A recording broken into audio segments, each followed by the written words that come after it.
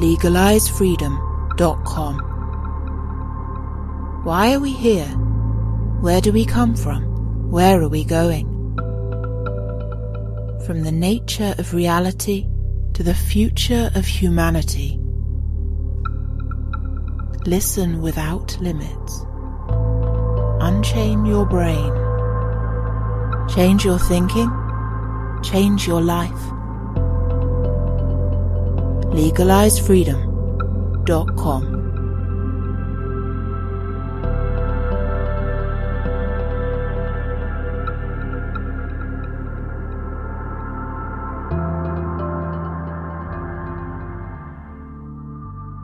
Greetings and welcome once again to LegalizeFreedom.com. I'm your host Greg Moffat, and my guest today is Carole Nervig, who joins us to discuss her book, The Petroglyphs of Mu, Pompeii, Nan Madol, and the Legacy of Lemuria. Myths and legends from around the world tell of a lost, ancient civilization swept away by a major catastrophe during prehistoric times. The people or peoples dimly remembered are often said to have been technologically advanced, culturally sophisticated, and capable of amazing feats that the scientists and engineers of our age still cannot comprehend. The fate of both Lemuria and Atlantis represent perhaps the best known telling of such tales. Biblical stories such as those of the fall of man and Noah and the Ark, the latter also reflected in the many other flood myths, echo suppressed species memories of some ancient cataclysm which may have brought humanity to the brink of extinction. Other cosmologies paint a very different picture from mainstream accounts of human antiquity and evolution, including our origins amongst the stars, or perhaps even other dimensions of space-time. As we collectively face an increasingly uncertain future, what might the past have to teach us about the people that we were, that we are, and that we could be? Hello and welcome, Carole. Thank you so much for joining us today on LegalizeFreedom.com.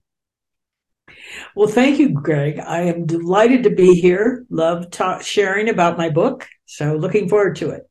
Yes, well, we're going to be talking about that very book today and related subjects. The book is entitled The Petroglyphs of Mu, Pompeii, Nan Madol, and the Legacy of Lemuria.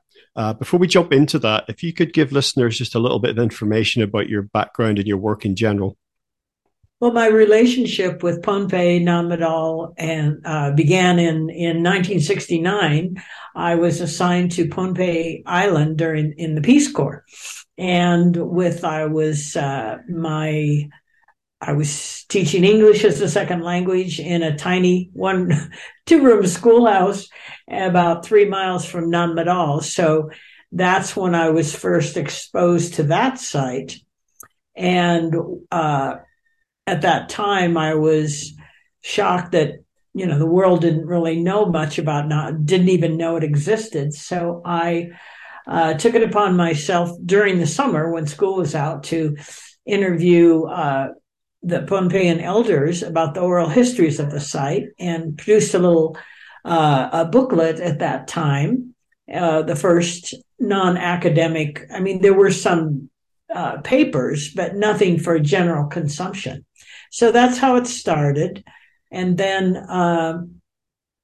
after my Peace Corps service, I came back again in 1990 to help create a nonprofit for the preservation and protection of Nan Madol. And that was quite a move. And it was at that time when I came across this burned off field that was covered with megaliths, which were covered with petroglyphs. And it was adjacent to a known petroglyph site. And this really got me, this triggered years of research and eventually to this book, trying to document and explain what this site was for and the petroglyphs and meaning in the context of a world of other sites, similar sites. So tell us about places on the globe here, because it's certainly not a part of the world I'm very familiar with. Never been anywhere near there, but even in terms of not just your specific research, but just general history. it's a region that I know very little about. So for those of us who don't know, if you could just, spin the globe for us and just tell us the region that we're talking about. Certainly. Micronesia is in the the far northwestern Pacific, and the island of Pohnpei is within the Federated States of Micronesia, which there are 4 states: Kosrae, Pohnpei, Yap, and Chuuk. And other parts of Micronesia are the Republic of Palau, the Commonwealth of the Marianas Islands, and the Republic of Marshall Islands. And these are all fairly new political delineations after World War II. And the Micronesia culturally is one of 3. Micronesia, Melanesia, Polynesia are 3 areas of Pacific island cultures and islands. And Polynesia, meaning many islands, Melanesia, meaning islands with inhabitants with dark skin, and Micronesia, meaning tiny islands. Micronesia, I think it's a little bit over 2,000 islands are included in Micronesia, geographical Micronesia, and most of them are tiny atolls. And so the majority of Micronesia is just water, just the ocean. To place it, many are familiar with Guam. Guam is geographically part of Micronesia, not politically. And Pohnpei Island is about 2.5-hour flight southwest of Guam. Okay, so you mentioned that you'd written a little bit earlier, before your book came together, about this region. What, as someone who's very interested indeed in megalithic culture and prehistoric human history, this was new on my radar, and I wasn't surprised to learn of there being, this sort of evidence really anywhere in the world. Wouldn't surprise me. It does seem to be, a truly global phenomenon, but. Any work done in this area, yours was the first I've come across. Are you the first person to publish anything substantial on this? Why do you think that? I mean, because I've spoken with many megalithic experts, and this particular region has never come up. Maybe because they were just focused on better known parts of the world. I'm not sure. Well, the site of Nan Madol, which is the city it's often referred to as the Venice of the Pacific. It has over about 100 artificial islets, and that site has recently got World Heritage status, I believe, in 2016. And so that's on the radar now of some people interested in these ancient megalithic sites. However, there are still a lot of mysteries around it. So, when people don't have answers, they sometimes skip over it, and it's so remote and so expensive. It's difficult to get there and expensive to get there. So, however, the petroglyph site, which is approximately 3-4 miles as the crow flies from the well-known Nan Madol, that site has been a portion of that. So this is what's kind of confusing about Pohnpei. There are, I would describe it as 2 parts to that site. One is this enormous basalt natural outcrop, and that's covered with petroglyphs. And people and Pohnpeians in general have known about that for a long, long time. And they have been, most of those petroglyphs have been documented. However, when I came across this burned meadow adjacent to the known site, none of the petroglyphs were documented at that time, and with a very few exceptions, most are still not documented. And the reason being that this site with the megaliths and boulders in the meadow has been covered with, rainforest jungle. Pohnpei receives about 400 and some inches of rain a year. So it was just this fluke that there was a drought, and the kids, just for fun, lit matches and burned the field because they could. And the result of that was seeing all these megaliths that no one even knew were there. I mean, rocks and megalith, that's not that unusual, but the fact they're covered with petroglyphs is. So did you find out about this? I say it's amazing that this was uncovered more or less by accident, but did you find out about this and then travel to view it, to photograph, to document it? Or were you already there and then you suddenly discovered that this was a thing, that this area had been exposed? Well, I was already there, and I was, like I said, I was the director of the Non-Medall Foundation at that time. And there were some visiting consultants from the Australian National University there, and I did a presentation for them about Non-Medall. And later we were all having dinner, and one of the consultants, I believe he's a geologist, he started asking me about petroglyphs. And I said, well, yeah, there's some. I mean, referring to the well-known ones on the outcrop. And he asked me lots of questions, and I didn't think they were particularly remarkable, but I was no expert at the time about petroglyphs. Anyway, he kept bugging me, will you please take me? I want to see it. And so, okay, you rent an air-conditioned car and I'll go. So when we arrived to see the known site, the drought and the burning of the meadow had taken place. So we got to the fork in the road and it's like, oh my God. So we went immediately to this new burned off area and came across all these petroglyphs. That was the first time I'd ever seen them. And everyone on the historic preservation officer at the time I took him to the site and showed him. And the families knew there were stones with writing on, but they didn't, they had no explanations for what the site was used for, nor the meanings of the glyphs. So I concluded, well, this is older than the known oral histories and present culture. Yeah, no, that's an interesting point. That puts the local population, even in terms of their own history and folklore, at a kind of a loss, in the same way that many of us are in other parts of the world with sites of similar antiquity. And let's not forget that these things are sometimes very conservatively dated. As Graham Hancock keeps pointing out in his blog posts, stuff just keeps getting older. They keep rolling back the dating of these things as time goes on. So what did local history and historians, in terms of whether archaeology or whether folklore or mythology, have to say about any of this? Or was it kind of just, we don't know?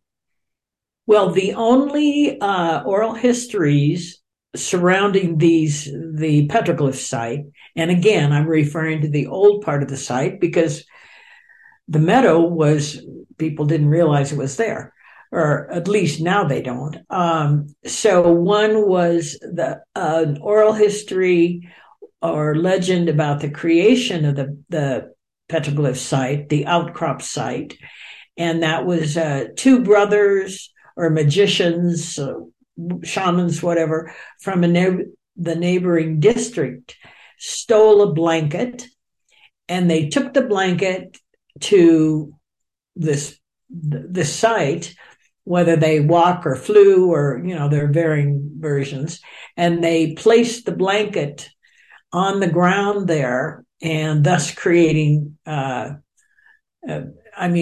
blanket might have patterns or designs on it. So I'm assuming the legend is their way of explaining petroglyphs.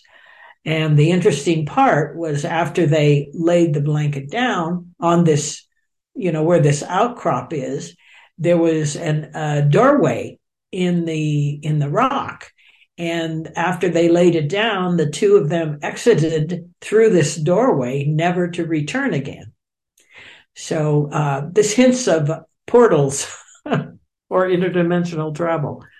Yes, well, that's something that I'll raise again later, and maybe you can speculate more about that. I know I sent you, I mean, this is not a new idea as far as I'm concerned, but Mm-hmm. this comes up again and again, this idea, we're thinking about the function of these sites or the particular qualities or quirks of these sites, just that which sets them apart from the everyday, the almost supernatural or paranormal accounts of events at such sites. I mean, there are many, and certainly the idea of portals. Again, we can talk about later, because I did send you an article that I'd written based on an interview with Thomas Sheridan about this, and it was an idea that he was playing around with as well.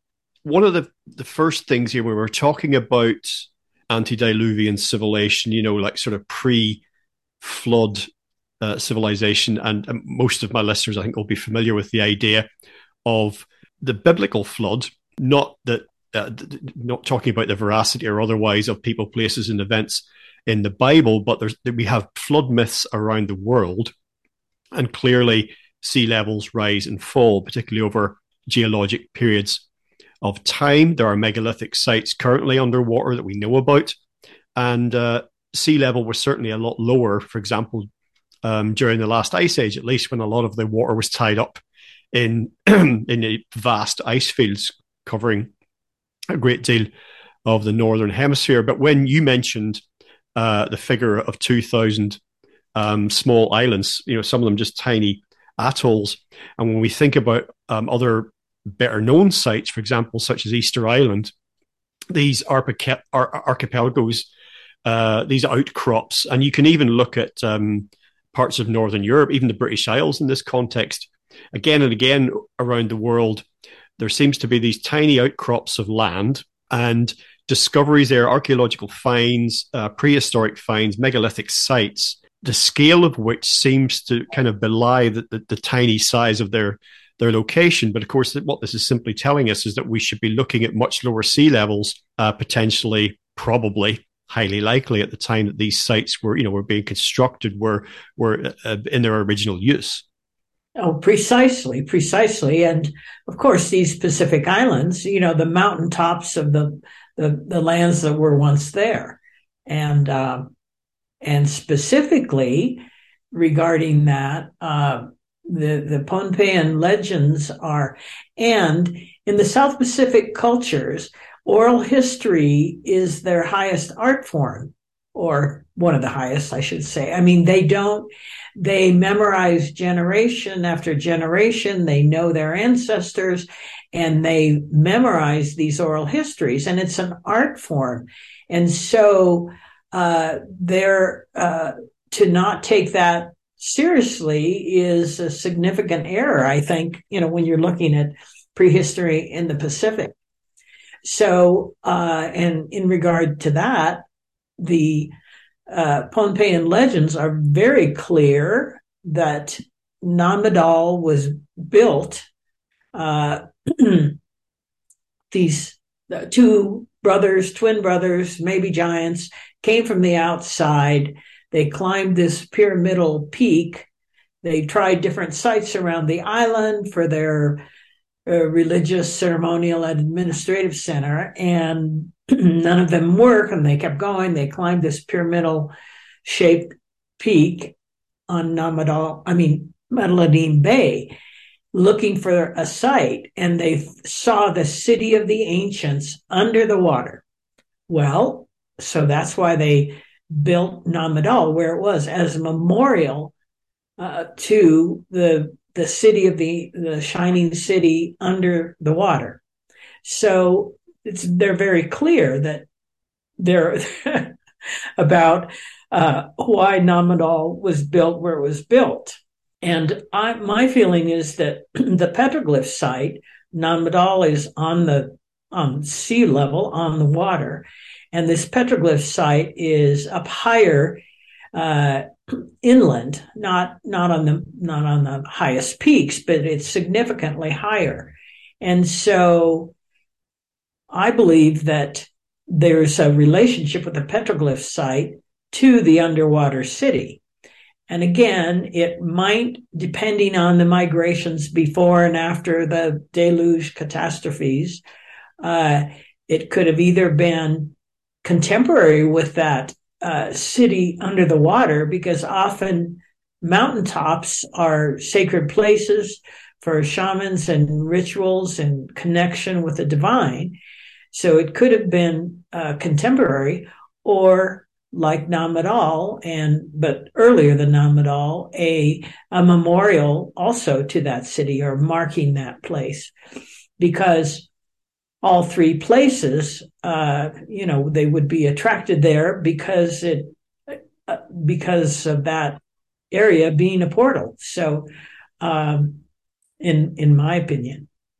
Well, one thing that comes up again and again is this idea that something that was certainly when I learned about ancient history, or the history of the human race and the planet, beyond the point when actually we can really say many concrete things about it, because just things get so hazy. Certainly back to the last ice age. Beyond that, we just can't really.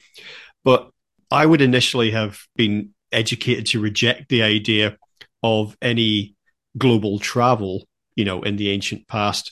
But it comes up again and again, this idea of an relatively advanced seafaring culture around the world, and there'd be a lot more global travel than perhaps would have been accepted. For example, if you look at relatively modern history, with the idea of Columbus discovering America, we know that's not the case.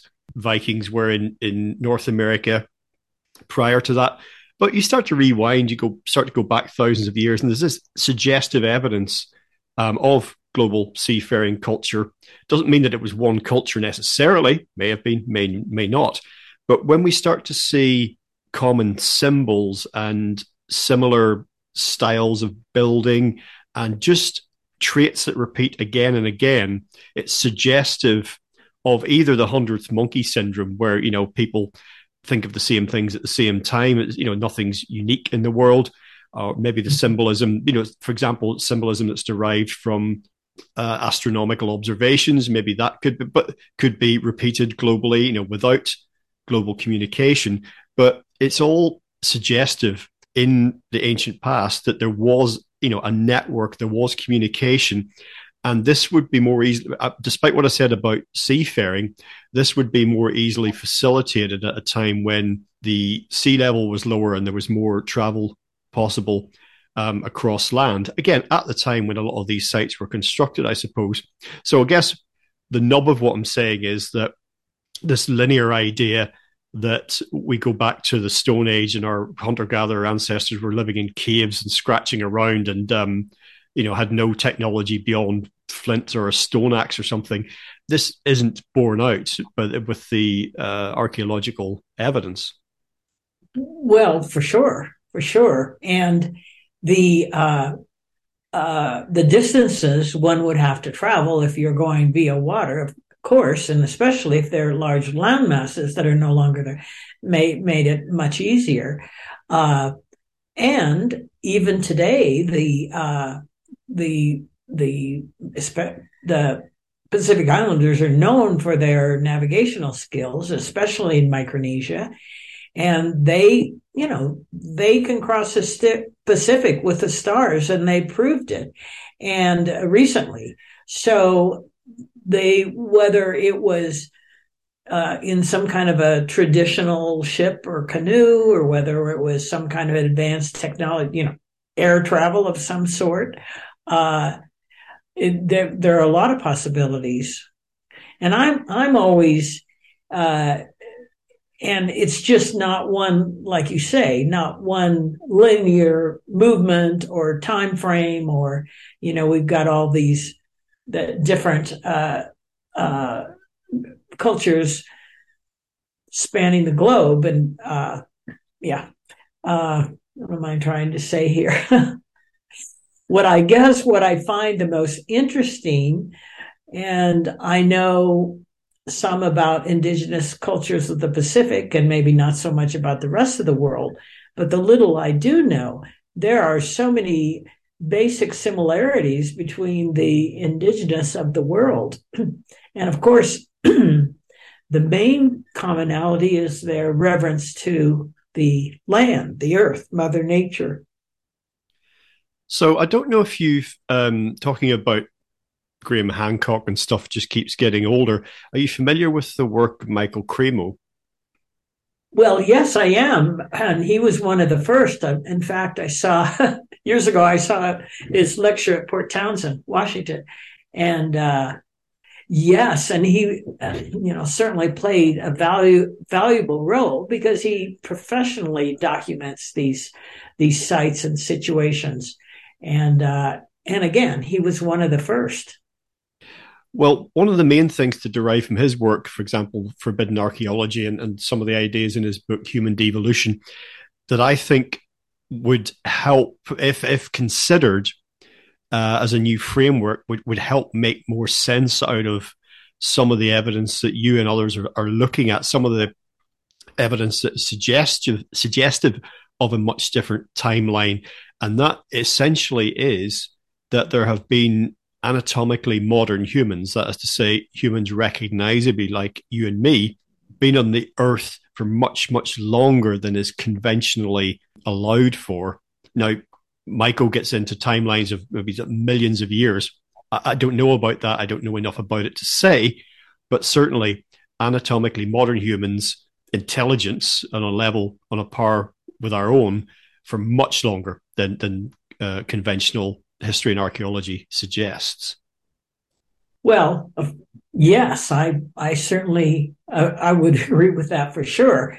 And it's a little bit mind-boggling when you know how old some of the evidence is. And I'm again, that's certainly not my field, and I'm no expert in that. But I have no doubt there were civilizations that go beyond the current acceptable timeframes, and they, in particularly in the Pacific. I mean, the Pacific Islanders, they, like the Hawaiians and the Maoris, and they all speak of their lost lands, their lost motherland, their lost homeland, and in fact, some refer to that being Mu, literally. So it's like that all is sort of ignored. I mean, again, it's difficult to prove because most development,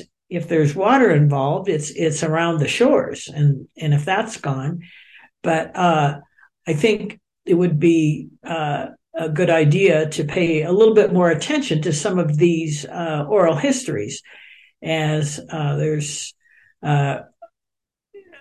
some pretty well, in fact, in the Mu or the Menahunis, the little people of Hawaii, they were in the mid 1800s. They were listed on the census in the Hawaii census records. So, that's it sounds a bit far-fetched, but there's actually physical evidence if one, should investigate. Okay, so you mentioned Mu there, which is like two letters of the word Lemuria. We're talking here about, again, antediluvian civilization, speculated about. We include Atlantis in this. Of course, this is all written off by mainstream history and archaeology as pseudoscience, pseudo-history. But clearly what we're looking at, call it what you like. Lemuria is just a name, Atlantis is just a name, but there are names that represent something, which is the evidence, increasing evidence for some kind of advanced civilization in the distant past. And we have the evidence we have for it, at the very least, are the megalithic sites. How were these things created? I mean, even the Great Pyramid, we go to Egypt here and we look at these things. There are theories that have been advanced about their construction. Some people are convinced by those. Others have shot holes in these theories, saying it couldn't possibly have been done that way. But perhaps at this point, we should say a word about this timeline, because Lemuria is obviously in the title of your book, in whether you consider it to be myth or pseudo-history or whatever it happens to be. Lemuria is said to predate Atlantis, which predates, obviously, the deluge Atlantis famously is described as being lost in a great flood. And then we begin the epochs of time that we know about, say, for example, going back to Göbekli Tepe, 10,000 BC, etc. So just give us your, any thoughts or any take you have on the timeline of the civilizations, because you've used Lemuria in the title of your book for a reason. Well, it's always difficult to start to determine timelines and dates and that sort of thing for obvious reasons. But when the culture of Mu or Lemuria was inundated, and this is also repeated in the myths and oral histories of Pacific Islanders, even the Japanese, they had migrants coming from the east, from the lands that sank. So this concept of a flood, a catastrophe, is also consistent in the Pacific. So Mu, Lemuria, it's that would have been in existence before this catastrophic flood or whatever happened, whether it's the meteors or. But it's complicated, and then there are survivors that I feel remembered their motherland, and eventually through their legends and memories came back and resettled these islands at a later date. But the problem is, like, I don't see Mu and Lemuria as just a time frame. I mean, it was more of a culture and a civilization, and a specific time and place. It went on for millennia, and if that was the initial matriarchy motherland, after reading Churchward, and I think he may not be correct about a lot of things, but he makes a good point, and I do have some evidence in my book about petroglyphs that are connected with his theories. He mentions Atlantis being a colony of Mu. And so there were at least some migrations to that area and how far they went. So it's all, it's just not very clear cut, but the describing Mu as more of a matriarchal, perhaps peaceful civilization, and Atlantis is perhaps more technical and aggressive. And so there was a point where there was balance, but and many sites, I think, in Europe and some in certain of the Latin American countries show that these themes, they were also carried through to Atlantis. And then, credit is always given to Atlantis, I guess is the point I'm trying to say, where sometimes it's more of a combination. Anyway, it's a very difficult topic, and the problem with a lot of the current memories and legends of the Pacific, it's like it's just so old that there aren't many. There's not a lot of documentation of that. So remind me, Carole, you mentioned the name Churchward. Tell me about him. Remind me why that's significant, because I know the name, but I just can't quite remember the context. That concludes part 1 of our interview. Part 2 will be available soon in the subscribers area at legalizefreedom.com. legalizefreedom.com